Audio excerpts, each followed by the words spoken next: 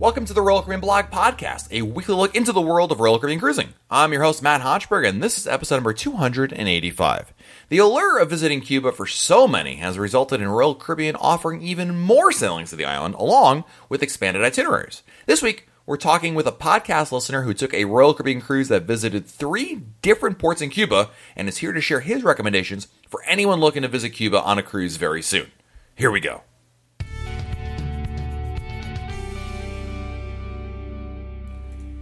If there's one itinerary that has gotten so much attention over the last couple of years and people have been really looking to book it immediately, it is definitely cruises to Cuba. And Royal Caribbean especially has been really offering some interesting options there. Obviously, a lot of the first sailings went to just to Havana, but Royal Caribbean has recently expanded its offerings to sail to even more Cuban ports of call. And today, on this week's episode of the podcast, we're going to be talking with somebody that actually got to sail on Empress of the Seas to not one, but 3 different ports in Cuba.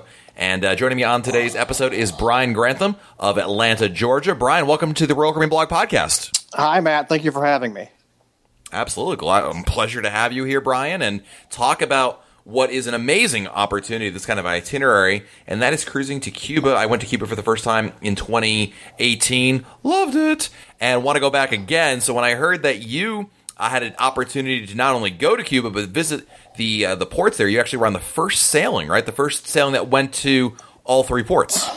Right. They have an 8-day, what they call Cuba immersion cruise on the Empress, and we were on the first one in September of 2018. It was our 3rd Royal Caribbean cruise to Cuba, but it was our first trip to Cienfuegos and Santiago, and it was the crew's first trip too. So we all kind of were learning it together.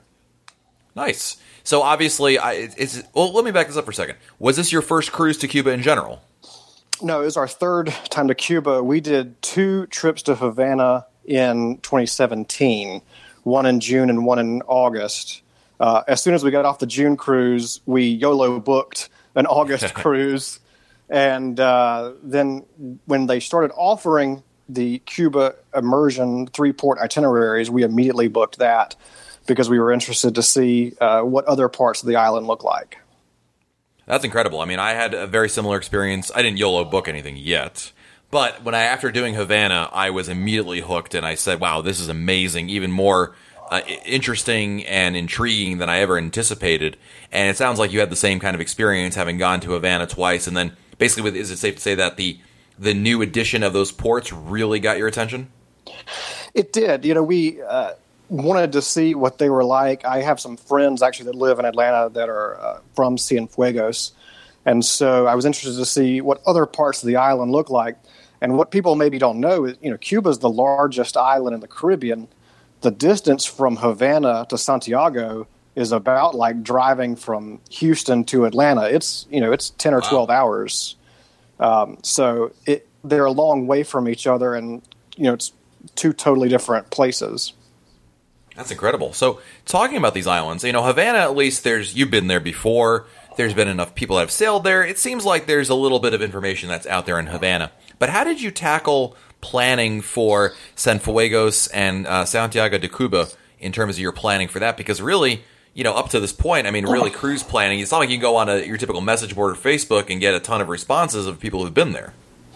It was definitely harder with respect to Cienfuegos because Cienfuegos is not a particularly big city. It's a tender port, and it's a very agrarian area around it. I think Cienfuegos maybe has 100,000 people. And so planning for Cienfuegos, the best thing I could do was I had a friend whose family lives there, and I asked him, what should we do in Cienfuegos? And so what he recommended, obviously I'm getting ahead of myself, but we did an excursion to Trinidad, which is a nearby city about an hour and a half away. With Santiago, it's a little easier because Santiago has about 500,000 people, so it's a reasonably large city.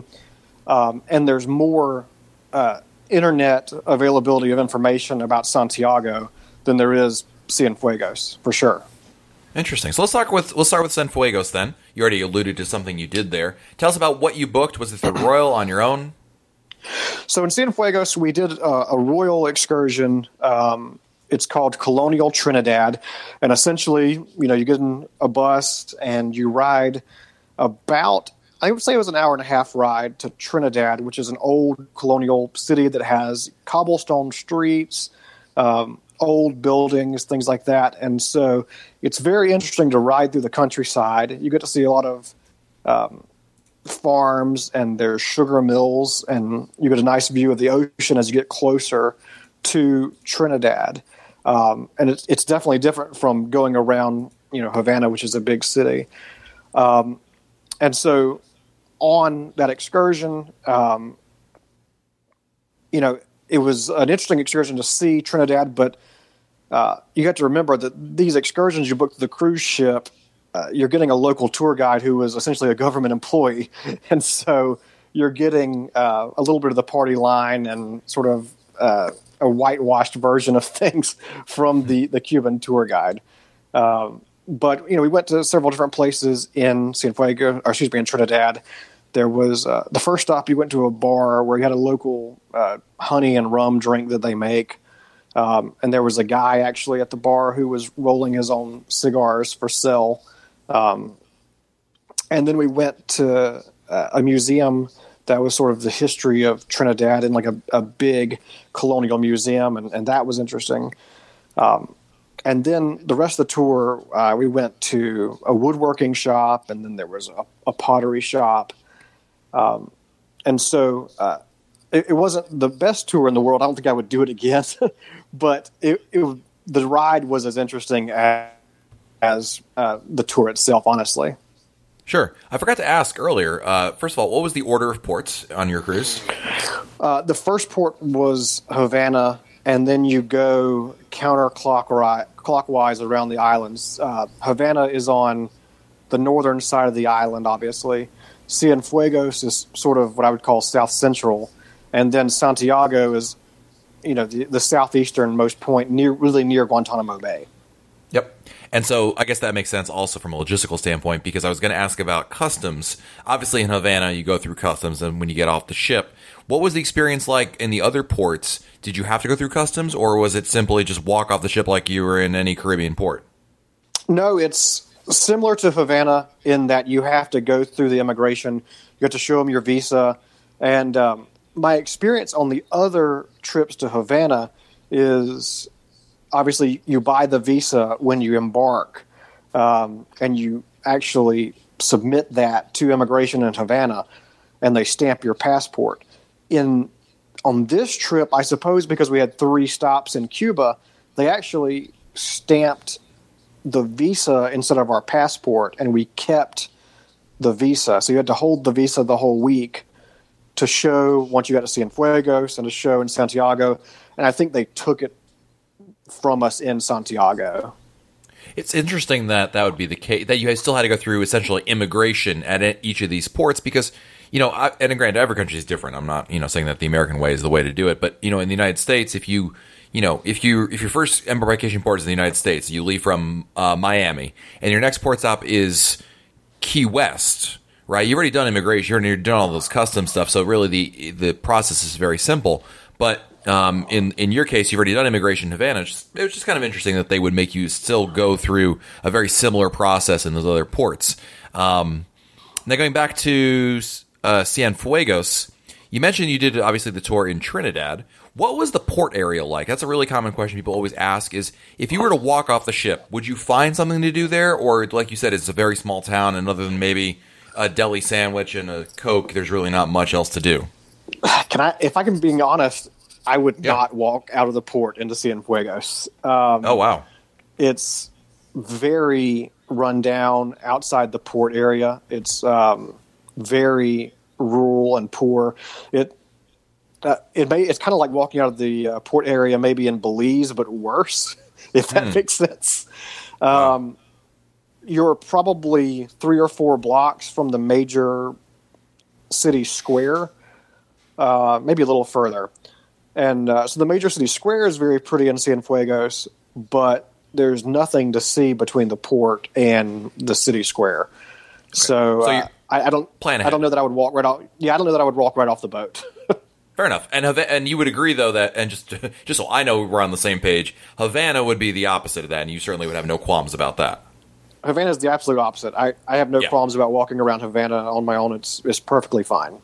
Okay, cool. I just want to make sure that, everything you're saying it makes sense. I just want to make sure that you and I are at least on the same page when it comes to that. So definitely Cienfuegos sounds like you definitely want to have plans ahead of time. Don't try to wing it at the last minute.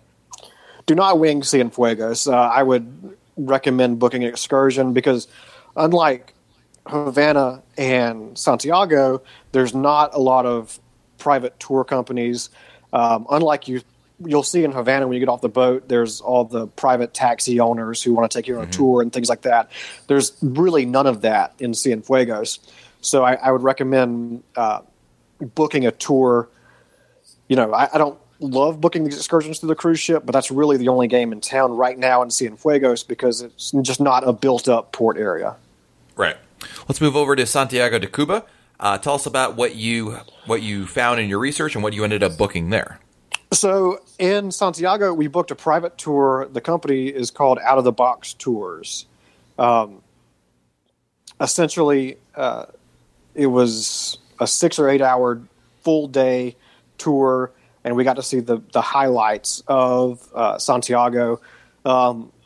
This was our third port in Cuba, and the choice for the tour, I think, is you can ride in a classic car that is not air conditioned, or you can ride in a sort of a modern taxi van that is air conditioned. We opted for air conditioning in Santiago. We've been there, done that with the classic car thing in Havana, so we didn't need that experience. And so this was a really interesting tour. And if you're interested in history, particularly the history of the Cuban Revolution, you need to go to Santiago because there's obviously you've got history with the Spanish-American War and Teddy Roosevelt and the Rough Riders there. But this is also where the Castro Revolution started. So there's a lot of interesting history in Santiago for history buffs or people who are interested in Cuba or whatever. On this particular tour, we started, and the first place we went is the cemetery, which is where Jose Marti, who is the what they call him the national hero of Cuba. That's where he's buried. It's also where Fidel Castro is buried. While we were there, we got to see the changing of the guard at the tomb of Jose Marti, which was really interesting. People may get mad at me for this comparison, but it's not unlike the changing of the guard at Arlington Cemetery.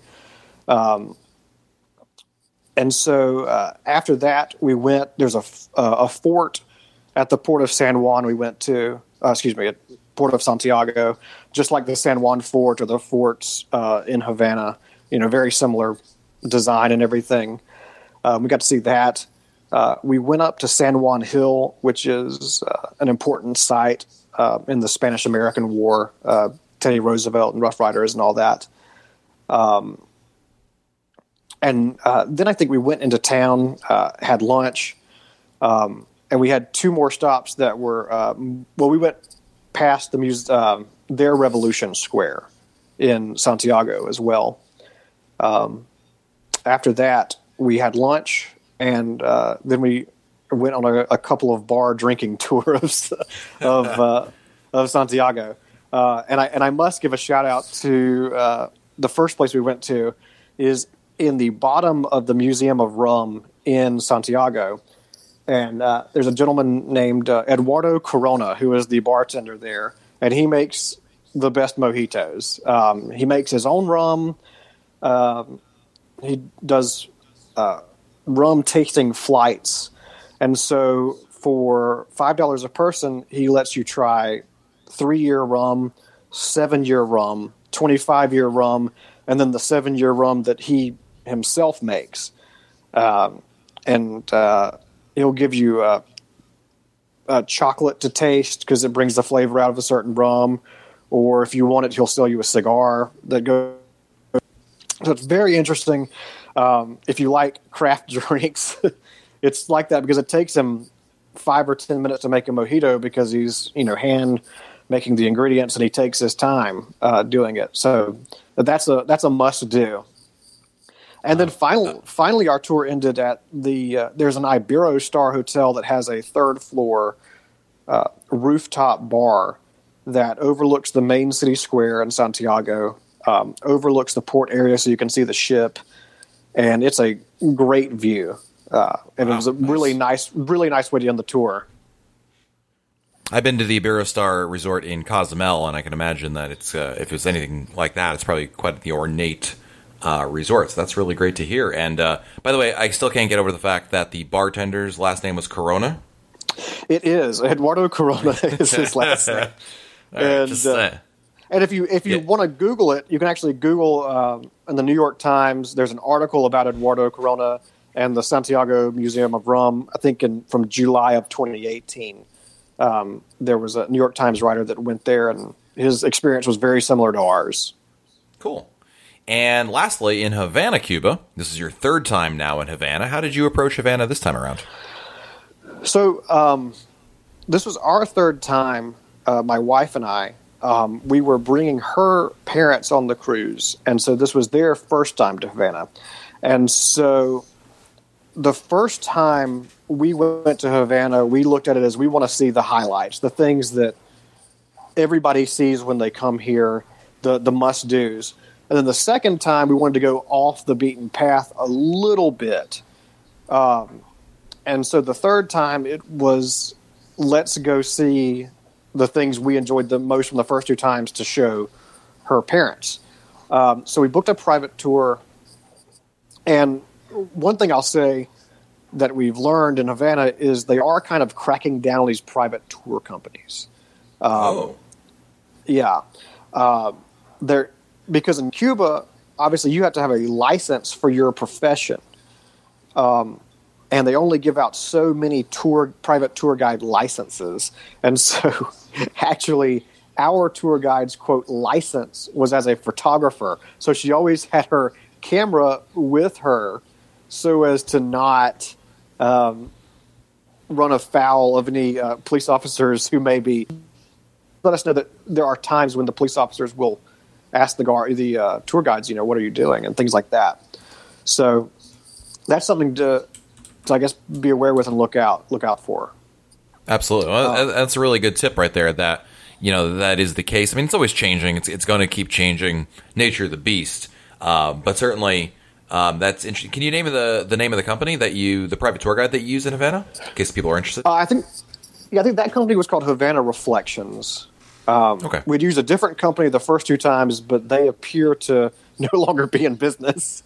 Oh, and I don't know if that's due to the regulations from the U.S. government, or if that's due to the regulations from the Cuban government, or what have you. But so we used a different company this time, but it was the same sort of tour. We went out in the classic car and went to the different locations that we wanted to see in Havana. Nice. What was looking at Cuba now? So you've been there 3 times and done a number of these ports here. What are some of your top tips for anybody who's going to Cuba for the first time? So the first tip that's important to remember is Cuba is not like the other Caribbean islands or somewhere else you may go. You have got to plan ahead because your cell phone doesn't work. Your credit cards don't work. Your American cash doesn't work. Some people will take it, but technically, you need to have the local currency. And so it's very important to plan. Try to figure out what you want to spend because you need to bring enough cash to exchange into Cuban currency. So it's extremely important that you plan. Speaking of that, how much, if you don't mind our sharing, how much currency did you exchange? Or a better question would be, how much money, if you could go back in time, how much money would you have exchanged that you would have really hit the nail on the head in terms of how much money you needed? So we like to partake of the rum and the cigars and the coffee. Nice. When we get down there. And my wife always buys a bunch of honey down there because it's really good honey as well.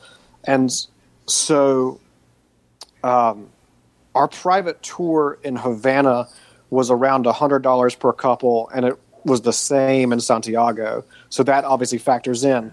But not counting tour money, we probably exchanged $300 or $400 US to buy rum, cigars, coffee, honey, and things like that. Okay, sounds good. Sorry, that was And when you mentioned the cash thing, I think that, with 3 ports, that's a common question, quite frankly, anyone who goes to Cuba is how much money to exchange. So it's good to have at least a frame of reference for how much money to exchange. And to your point, one of the things, when we went to Havana, we exchanged way more cash than we needed because like you said earlier, there's no credit cards, there's no backup. So I didn't want to run into a situation in which I ran out of money. And you can't exchange the money back after your visit to Havana or wherever you're visiting. There's a fee associated with it, but peace of mind is worth something to me. So I'm willing to do that. It is, yeah, and if you really want to get cute with it, what we always do, we always exchange dollars for euros and then euros for Cuban money. And then at the end of the trip, we get dollars back if we have any CUCs left over. If you exchange dollars to euros and then you exchange euros in Cuba, you don't run afoul of the 10% penalty they charge you for exchanging dollars in Cuba. That may be a little too inside baseball for some folks, but if you're exchanging $500 or $600, it starts to become more worth it because I think you save something like $3 every $100 by doing it that way, which doesn't sound like a lot, but a bottle of rum in Cuba is $7. Right. So, think of it as you get a free bottle of rum by doing that. Yeah, someone told me that a lot of people actually recommended that trick the last time. I was like, oh, yeah, I'm going to do it. And then like a day or two before the cruise, my wife was like, are you going to change the money? I'm like, nah, ain't nobody got time for that. I'm just bringing my dollars. It's not a big deal. I mean, we're talking about saving $20 or $30, but, if you want to and you have time and you want to fool with it, go ahead. Yeah, if you're coming into the airport, right? You're flying into Miami or Orlando or wherever. There's almost always a currency exchange desk over there. It's just when we weren't flying, we were just driving down to the port. The struggle was real for us, and we had no opportunity for that. But anyway, just something to keep in mind. It is a good tip. What are some? You got another tip or two for anybody who's going to Cuba for the first time? I think my second tip is know what to expect and keep your expectations in line. First thing, you're going on either the Empress or I guess it's the Majesty. And these are older ships. They don't have bells and whistles. There's no flow rider. There's no mini golf. There's no zip line or anything like that on the ships. So just know what to expect with the ship, but also know what to expect when you get to Cuba. You're in a poor communist country. You're not going to get a great meal. You're not going to get a 5-star meal.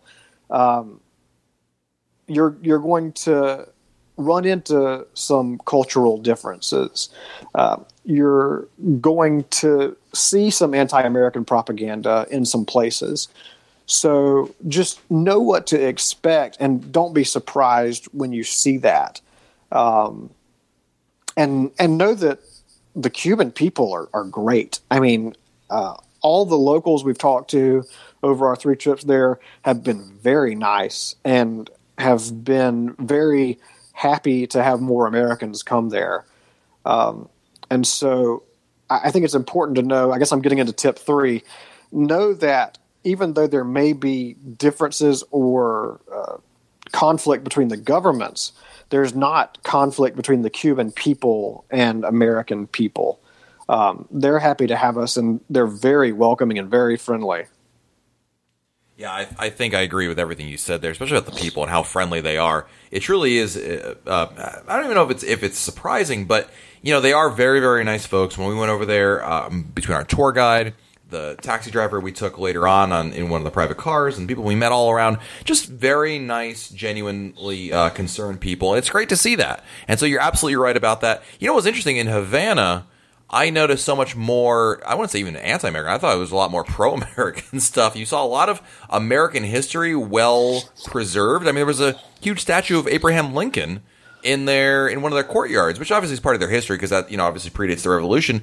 But still, I think it's easy to assume that, since the revolution, they would have gotten rid of any of that stuff. But it's nice to see some of those links to the past and to your point exactly. I think the Cuban people are definitely very, very nice people to meet and hang out with and get to know a little bit. So I guess, you shouldn't go into it thinking that you're meeting Fidel Castro. Every person you go to is going to be like that. Far from it. You get some really cool people that you get a chance to meet in Cuba. And it's I think it is it's part of the charm of the island, quite frankly. It is, and I think the other thing is, Cubans are very pro-Cuba. You look around, there's Cuban flags everywhere.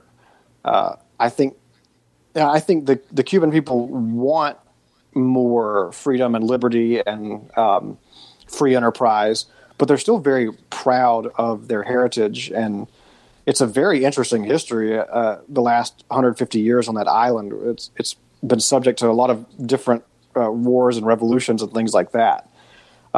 So I consider it more. It's almost more like going to a Mediterranean port than a Caribbean port in a way, because when I think of the Caribbean ports, I think of, oh, cool, let's go find a beach and get a margarita and put our toes in the sand and kind of take it slow. Cuba is a very active island for cruising, because if you're complying with the regulations, you're really supposed to be going nonstop all day, and also there's a lot of things to see. Particularly if you're in Havana or Santiago, that are historically relevant. And so it's a more of an active port island than if you're going to St. Martin or Barbados or what have you. Sure. And of course, you've been to Havana now 3 times. So if someone is going to Havana, what are your top 2 or 3 sightseeing recommendations in Havana? I'm very glad you asked me that. So one thing that if you can do is just walk around the area around the cruise terminal. I'm sure you did this when you were there, Matt, and just see all the different squares and things. And there's a lot of beautiful architecture. And so do that as part of your trip. But the things we like to see, there are the forts that are across the harbor from where the cruise ships are. And that's where the Christ of Havana statue is, which is one of the few items that survived the Castro Revolution that was put up by his predecessor, Batista. So check that out. If you're interested in Che Guevara, his house is right next to the Christ of Havana statue. It's not a whole lot to it, but if you're interested in his history or a fan, whatever, you can check that out. Our probably favorite place to go is the Museum of the Revolution, because it's very historically interesting. It was the old presidential palace prior to when Castro, prior to the Castro Revolution. You can still see bullet holes in the wall, and it's a 3-story museum. There's all kinds of different exhibits regarding the revolution. There's the boat that Castro took from Mexico to Santiago at the start of the revolution is there. There are some vehicles that were involved in the revolution that are there. It's a very interesting museum. There is one room we call the American Propaganda Room, so just know that that's there. But what's interesting is I have noticed in the year that we've gone to Cuba that even that museum has gotten more or less anti-American, if you will. They've taken a lot of the anti-American things out. There were some caricatures of the Bushes and Reagan that they've taken out. There are more things written in English now than there were back in 2017 when we first went. So if you're interested in history, I would say definitely check that out. And the other 2 places I would say, there's a house called Fusterlandia, which is an artist's house, and he makes basically his whole house is a piece of tile artwork that he's made out of mosaic tile, and you have to see that. It's called Fusterlandia. And the last thing is we always recommend, or we always in the middle of the day stop for a drink at the Hotel Nacional. They have what they call their Hall of Fame room, and it's 5 CUCs per person to go in, but they give you a free drink, so you're really just buying a drink for 5 CUCs. So you go in, they have air conditioning in there, it's one of the few places you will go in Cuba that has air conditioning. So it's nice to go in there, sit in the air conditioning, have a pina colada or Cuba Libre or what have you in there. It's a good way to cool off in the middle of your tour. Well, really good stuff, Brian. Thank you so much for taking the time to talk with us here. But before I let you go, since this is your first time on the podcast, I just want to ask you a couple quick questions about how you like to cruise on Royal Caribbean. So just say the first thing that comes to your mind. Are you ready? I'm ready. Since you sailed on Empress of the Seas, what's your best tip for someone going on Empress for the first time? Going back to what I said earlier, have reasonable expectations about what the Empress is. It's a smaller ship, but it actually has the biggest schooner bar in the fleet, which it goes from one side to the other. But my favorite thing to do on the Empress, particularly since you're going to Cuba, buy a cigar, go to Boleros. There is a patio outside at the back of Boleros, and have a cigar as the ship leaves the Havana harbor. There you go. Favorite restaurant on a Royal Caribbean ship? Chops, all the way. Preferred drink while on a Royal Caribbean cruise?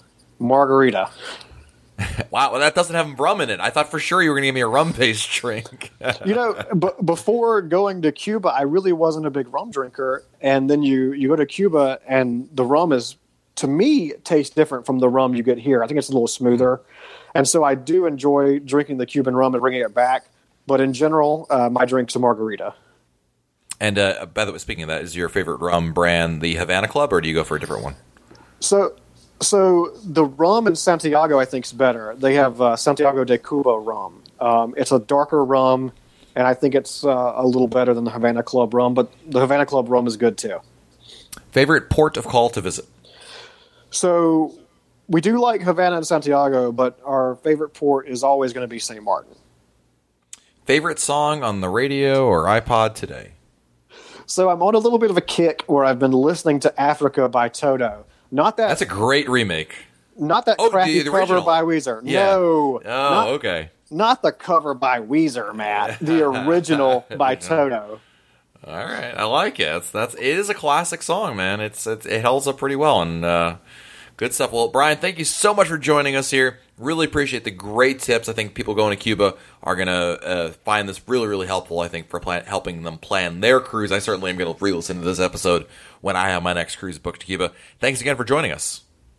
All right, thanks, Matt. All right, it's time to answer your listener questions. This is the part of the podcast where we feature the emails that you send in and read them right here on the podcast. So if you want to have your emails sent in, please feel free to send them in by emailing me at matt@royalcaribbeanblog.com, matt@royalcaribbeanblog.com.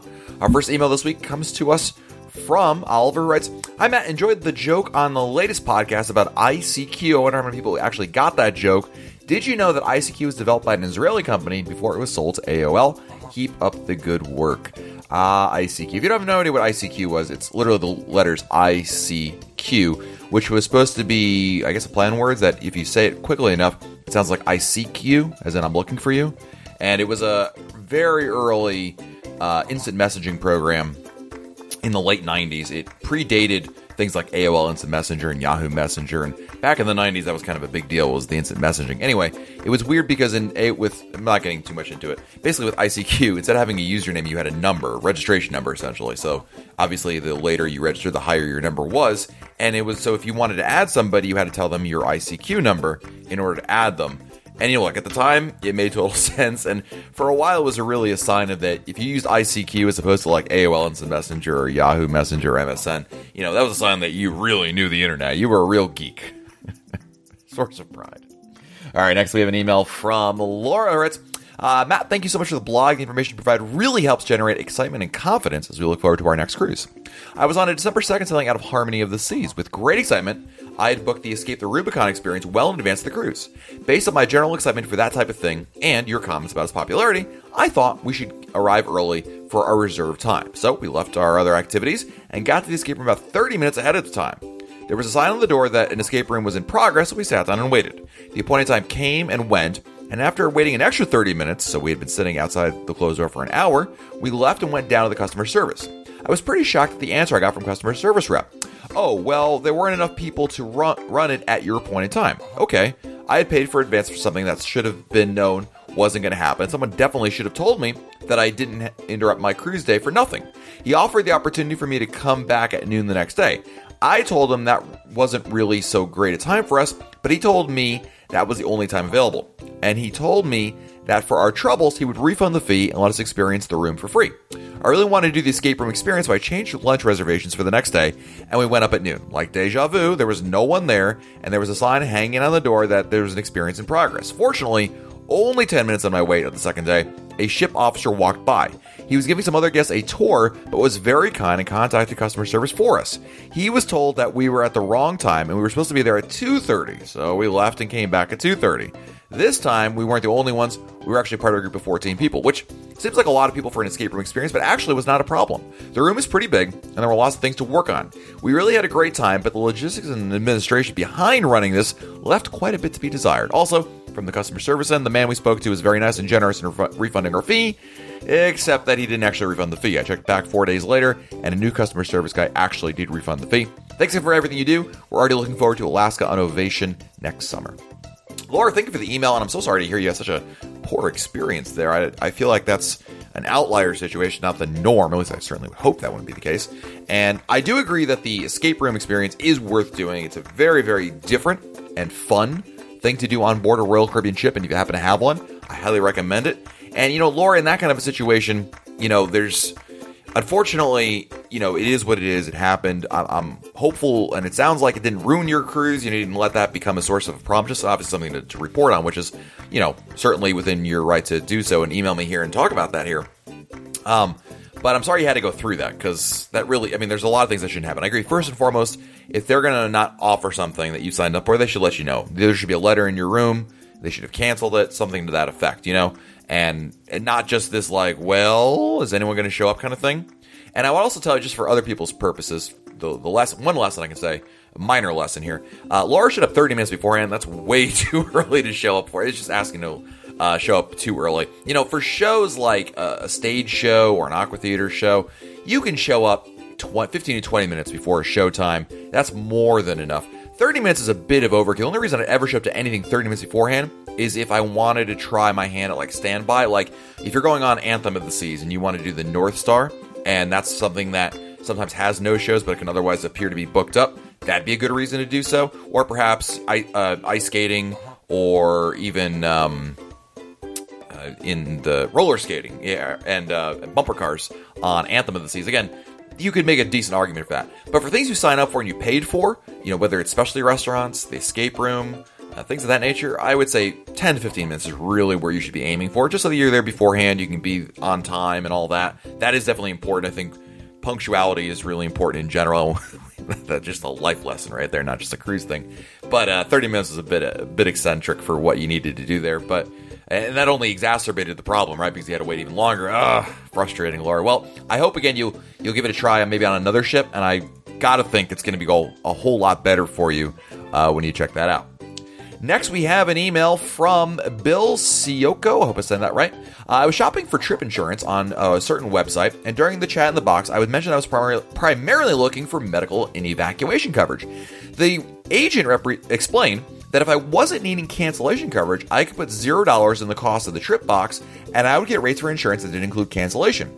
For us, the only reason we started getting insurance is the concern of getting hurt somewhere. We're in our mid to late 50s and still very active. We've been cruising since 2004, and our cruise in early December is the first one we purchased insurance for. For what it's worth, we book non-refundable and still don't want cancellation coverage. We don't want an excuse to cancel. And, what's interesting, and Bill has one more thing. And so I didn't finish scrolling down here. The two cards I usually have for... Oh, he says here, I wrote to you about the trip insurance, and there are many credit cards that also include cancellation insurance if you use the card to pay for your trip. The two cards I usually use that have the benefits are the Citi Costco Visa and the Capital One Venture Visa. The Capital One Venture Visa will also allow you to pay for a cruise with points, and often has offers with 40,000 points, which equal about $400 in travel for signing up. We use points to pay for our last cruise deposit and our pre-cruise hotel. Bill, thanks so much for the email, dude. Really appreciate it.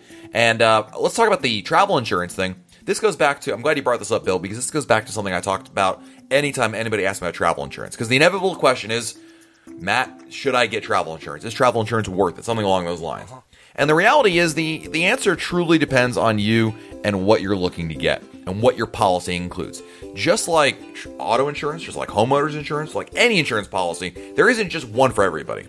Maybe flood insurance is the only one that is one for everybody. But other than that, they all have different, coverages and what they cover and how much they cover. So what you really have to figure out is what the plan that you want, and make sure you're paying for things you actually want and or need, and not things that are just, obviously if you get other perks in there, that's nice, but you're going to pay extra for it probably.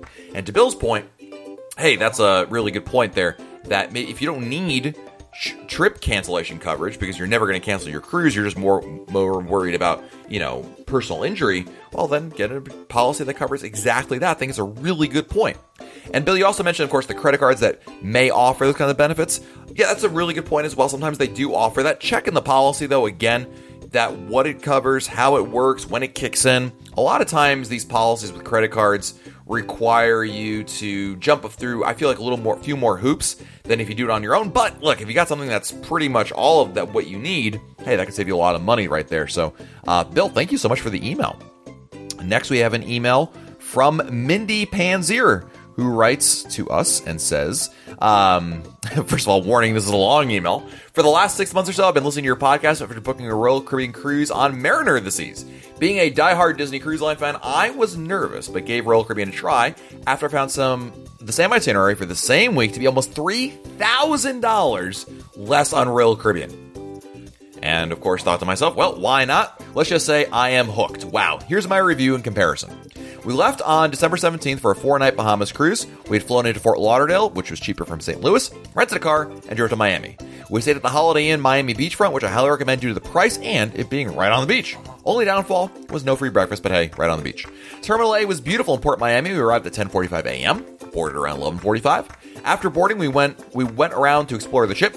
It was very nice, and we were in the room in no time. We had a spacious ocean view balcony room, and the only bad thing I can say about it is it only has 2 electrical outlets. I totally screwed up not taking the bring the extra outlets plugins advice you had given me. I totally regret not bringing one with the 2 teen girls. The 2 girls had the soda and Voom package. I had the Voom Surf and Stream refreshment package, and my friend had the Voom internet as well. The Voom worked great. No trouble at all. For our Nassau Porte, I found a Blue Lagoon Island beach day with Stingray experience for $49 per person on a cruise planner sale. And I was very happy with that experience. The girls loved it, and the beach was also nice. Also, if you were spot on about booking things on the cruise planner and rebooking if there's a sale. We got a cheaper price on the internet for that way. During our visit to Coco Cay, we just hung at the beach. We did the virgin frozen drinks, and they were awesome. We did a lot of these, and they were included in my refreshment package. The girls did the observatory escape room and won. They loved it, and also did the sky pad and liked it as well. My friend and I went to most of the shows. Our favorite was the ice show and the Dubois circus type performers. We could have done without the magic of Puck. It was mostly rope tricks and handkerchiefs. Ugh. By far, the best experience of all was the Izumi Hibachi experience. I booked it on a Tuesday morning for Wednesday night, my birthday, and the food and experience were amazing. We got steak, shrimp, and chicken, and my daughter also got a dragon roll, which she said was awesome as well. It was really nice that we sat at the grill with only 4 of us, too. They even ran to another restaurant and brought back cake and sang happy birthday to me. Wilson, the waiter, was awesome. I also did the water slide for my 48th birthday midlife crisis and loved it. So, for my opinion, to compare, food, Izumi, so worth it. The Windjammer, same as Disney's Cabanas. Pizza, Royal Caribbean 1, Disney 0. Food, pretty much same on both lines to me. Loved Cafe Promenade as well. Entertainment. Disney wins this, but in all fairness, the ship didn't have grease or hairspray, just some odd singing shows, maybe different on other ships. The spa was great as well. General stuff to do. Royal Caribbean wins. Loved people watching on the Royal Promenade. So cool. And there was actually American sports at Playmakers. Christmas decorations were beautiful. Disembarking was super simple with the facial recognition. It just zoomed right through with our porter luggage and our bags for us. Overall, I can safely say that my family and I will not be paying the mouse prices from here on out. Thank you so much for all the work you put into the podcast and Facebook Live videos. They really helped tremendously. Hope to see you on a group cruise someday. Wow, Mindy, I am so glad to hear you had an awesome cruise and you've come over to the dark side, as it were, from Disney to come embrace the Royal Caribbean love. I am so glad you had an awesome time on the cruise, Mindy. It sounds like you had a great time. And yeah, I mean, $3,000. I mean, look, you hear everything Mindy talked about here, right? And basically, the takeaway is, well, it was a very similar experience to Disney Cruise Line. So why would Mindy want to pay $3,000 more for the exact same thing? it's silly. So, Mindy, I'm so glad to hear that you've come over here, and I'm hopeful we are going to have an opportunity to cruise again soon. Next email is from Dan, who writes, just listened to episode 281. I thought I would respond about the Casino Royale discount regarding how much I had gambled. They gave me my discount based on the time I had ever gambled there in the casino. I had brought $300 total and had a good enough left recycle the winnings and play throughout the week. I am definitely not a high roller. Realistically, that information probably doesn't help since the old senior program is no more. I checked my current status and I am at the halfway point to making the second tier. Thanks, Dan, for the email and the update on that. About of course, that was the Casino Royale program and the rewards and how that all works. I freely admit my knowledge of Royal Caribbean is the exact opposite when it comes to Casino Royale and the casino loyalty stuff there. My advice is always, post the question if you have it in advance on the Royal Caribbean blog message boards. We have a great community over there, and there's a lot of people in Casino Royale that can help you there. But if all else fails, talk to the casino host on board the ship. Next, we have an email from Drew from Massachusetts.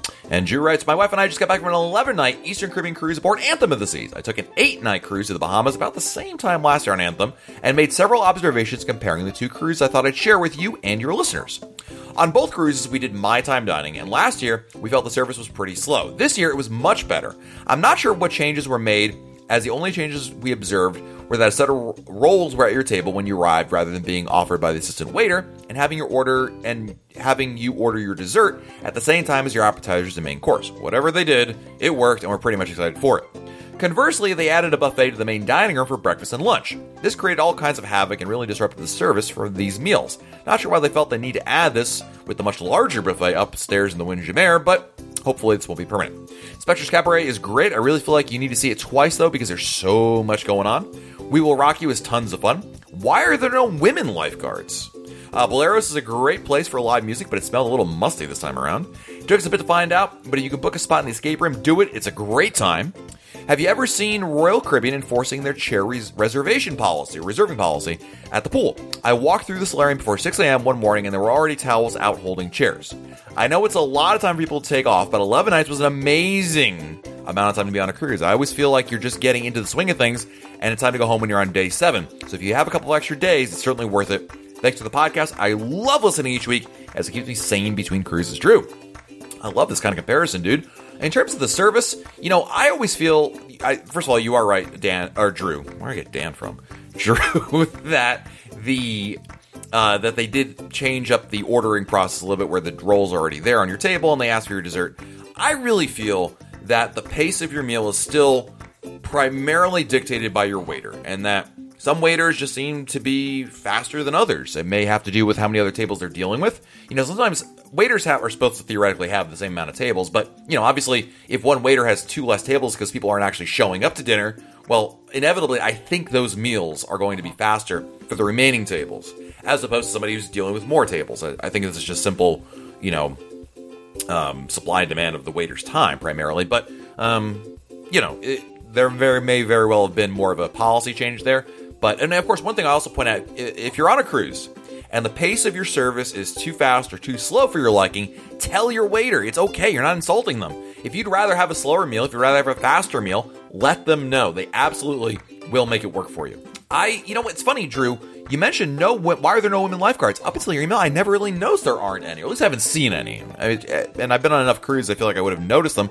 I'm not sure, honestly, Drew. I gotta think that's not a policy. I gotta think it's just I don't know, there's just not a lot of female applicants to it. I'm not sure, but it is surprising, actually, that I haven't. I'm trying to remember if I have seen one, but you're right.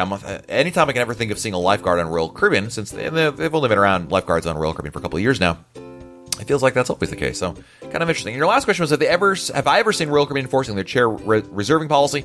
No. Certainly nothing that I would akin to what it should be. But what Drew is talking about is, theoretically, when you go to a pool deck, you should see a sign around the place that says, if you leave your belongings on your chair for more than, 30 or 45 minutes or whatever it is, whatever time threshold they put down there, the pool attendants are supposed to remove it and then bring it to the station, and you can pick it up later. Basically, to curb the use of chairs being reserved by quote-unquote chair hogs.